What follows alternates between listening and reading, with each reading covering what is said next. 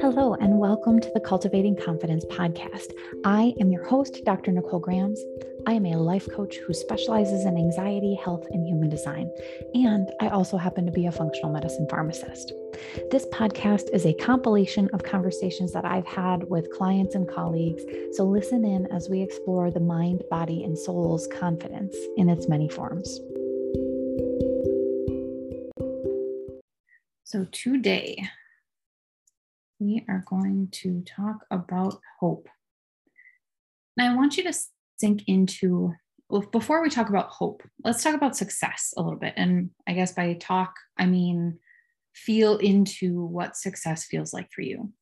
So maybe you're doing all the things that you want to do. You found the perfect job, you found the perfect partner, if you want one or not, whatever works for you.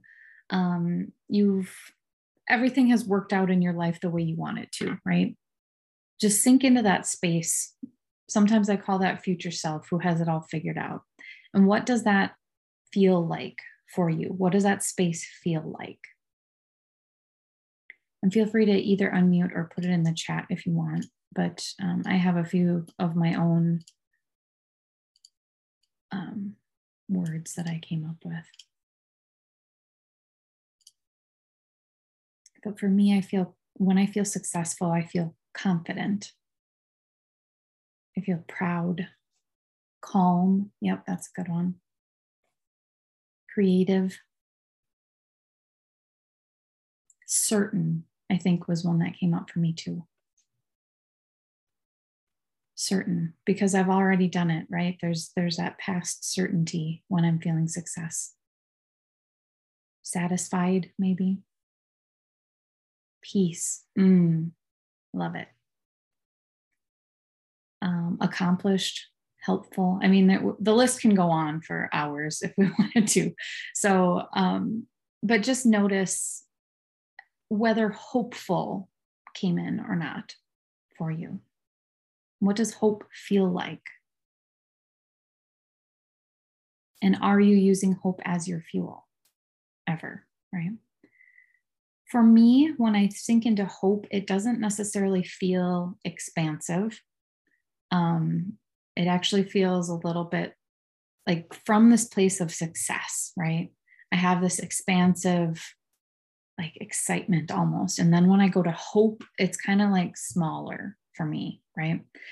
And a lot of people out there believe that hope is this really positive thing, right? It feels like it's positive. And don't get me wrong, sometimes it is positive when it's used correctly. But like if you're in a pit of despair, like depression hope is different than what I'm talking about tonight. And I have experienced the depression hope many times in my life, right? Like you need something to hang on to that doesn't feel like where you're at. That's not what I'm going to be diving into tonight. But it helps you feel positive when you're feeling down. And I'm going to suggest to you to try on this thought that hope might be your brain trying to escape the negative emotions that you might have rather than working through them and feeling them, right?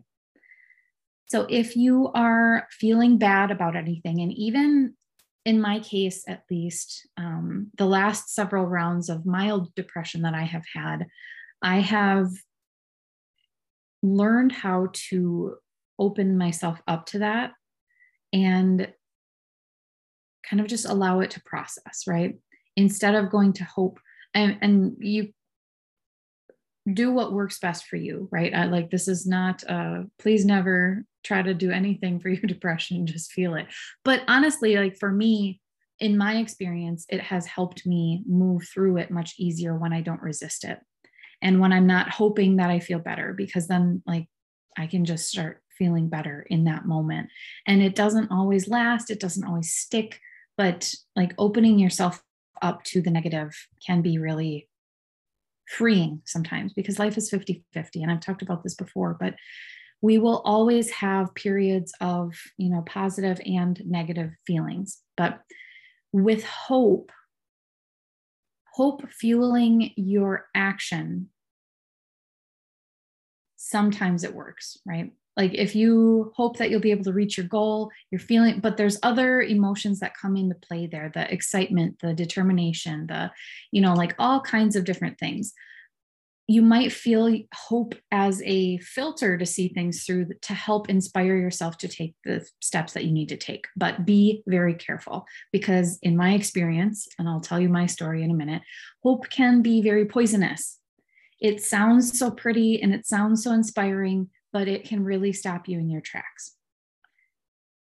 In a session that I had with my coach recently, she caught a comment that I said, as she normally does, without much thinking, right? I was telling her about this program that I'm supposed to be a part of. It hasn't started yet. It's supposed to be really exciting, and it's going to bring a whole bunch of people in who need my services. And basically it's a win for everybody, right? It's going to answer all my prayers. It's going to be the answer, right? I also said, it hasn't really started yet. It was delayed. So I really hope it works out the way they say it's going to. And she caught that word hope, and she just got really curious with me about it. She said, okay, what are you doing with your hope? And I was like, huh? She then reminded me that I had, before I told her about this thing, told her about how I hadn't been taking action or showing up the way I wanted to in my life. Just tell me more about what you mean by you hope this works out. I'm like, I hope that it works the way it has been promised. It sounds like it should be great, right?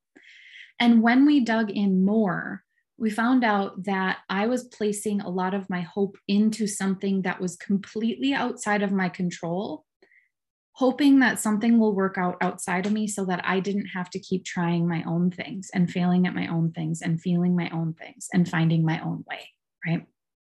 Hope in this case was literally stopping me from taking action.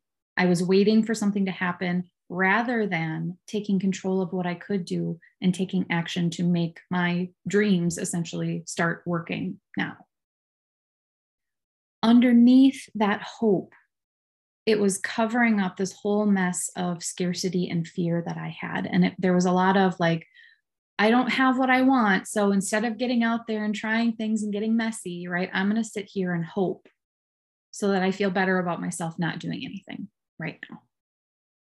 It was kind of like this despair with sprinkles on top. I was allowed to stay in my pit of despair, my mini pit of despair in this case, and put some sprinkles on top of hope. So I didn't feel as bad. I didn't feel how bad, as bad as I could, I guess, what I was actually feeling underneath it. And this hope in this case was not expansive at all. It did not help me feel good. And it actually was filling me with doubt. And I was calling it hope because I didn't want to say, oh, I doubt this is going to work out, right? Another small example, I was talking with some colleagues of mine, and one of them had a consultation. She had never had a consultation before. I was kind of coaching her through it. I asked her how she was feeling about it. Did she think she would be able to get through what she had planned? And she says, I hope so. And I hope so in this case meant I'm not really confident with what I'll be able to do or that I'll be able to do it, but I can't really say that out loud, right?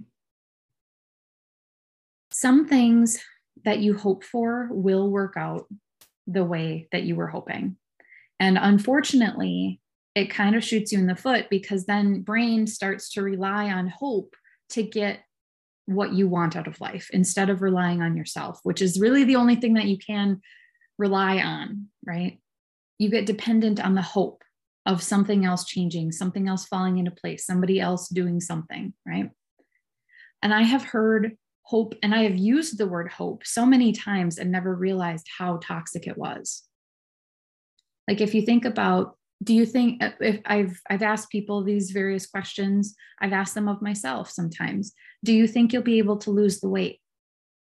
I really hope so, right? Do you think you'll be able to pass the certification? I hope so, right? What would your life look like if you just continued to stay in that place of hopeful, right? For me, this hope is a passive emotion. I'm just going to cross my fingers and close my eyes and hope something into being, right? It's sort of an expectation. Like I hope I can stop overeating and lose the weight. I hope I can pass the certification. I hope I can find a new job. I hope he'll change. I hope he'll call me, right? But what if it doesn't work out like that? Then what? All you get is disappointment. But then it's a deflection of the guilt and shame, right? It's not my fault that it didn't work out. I was hoping, but it didn't work out that way, right? It shifts the blame to something outside of not blame. It shifts the responsibility off of you to take any action. I'm absolutely not saying you should shame or blame or guilt yourself. That was misspoke on my on my behalf. But hope is not the bright, shiny fuel source that it acts like it is, right? It's easy, it's passive, it's something that literally everybody can do. There's no risk, there's no effort required, right? It does not require you to become anyone different than you are in this moment. Who do you need to become to have hope? Literally nothing different, right? Nothing needs to change.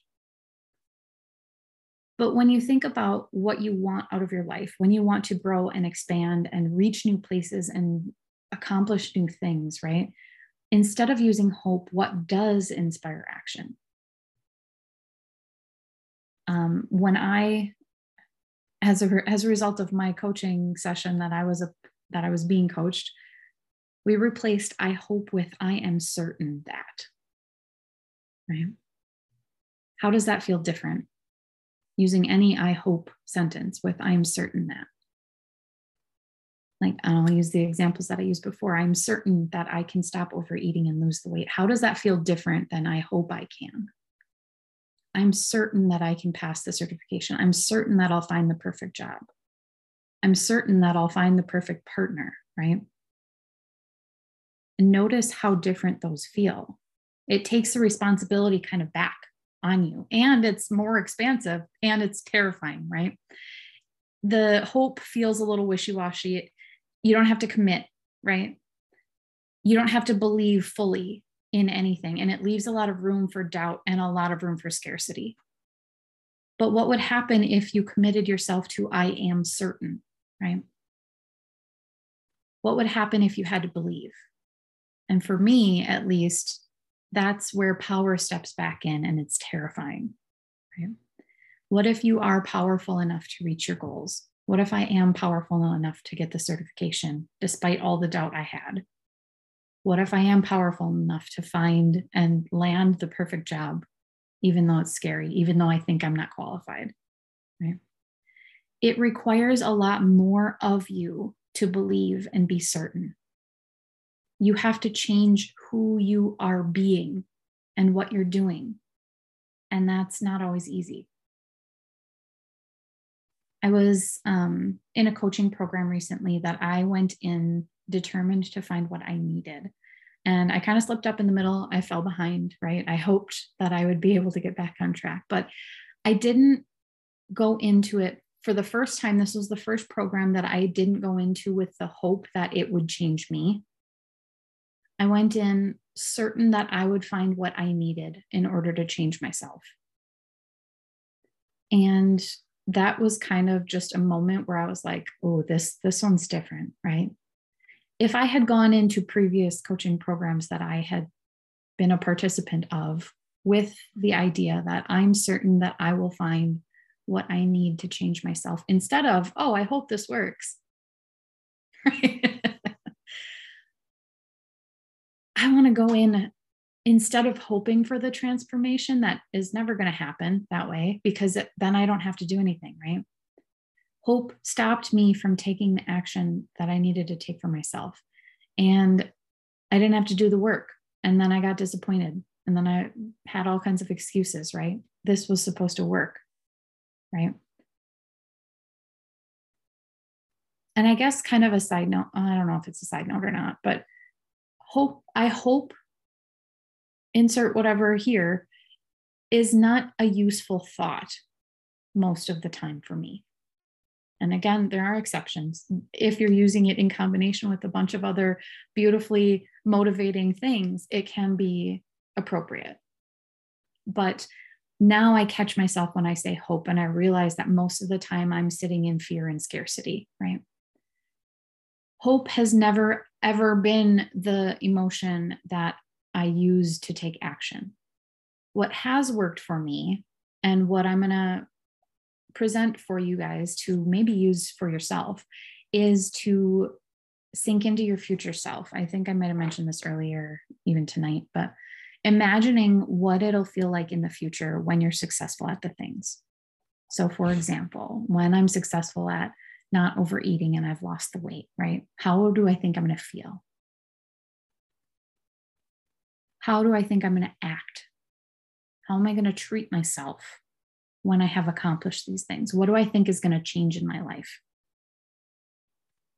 And then pulling all of those things, all those bits of information into the present moment and using it as your fuel. So instead of hoping to feel that later and denying myself the ability to feel those emotions now, right? We have to use those emotions from the future if we don't have any evidence of having done it in the past. We get to use those right now and borrow from our future self. Instead of hoping for the better future, sink into the place where you already created it.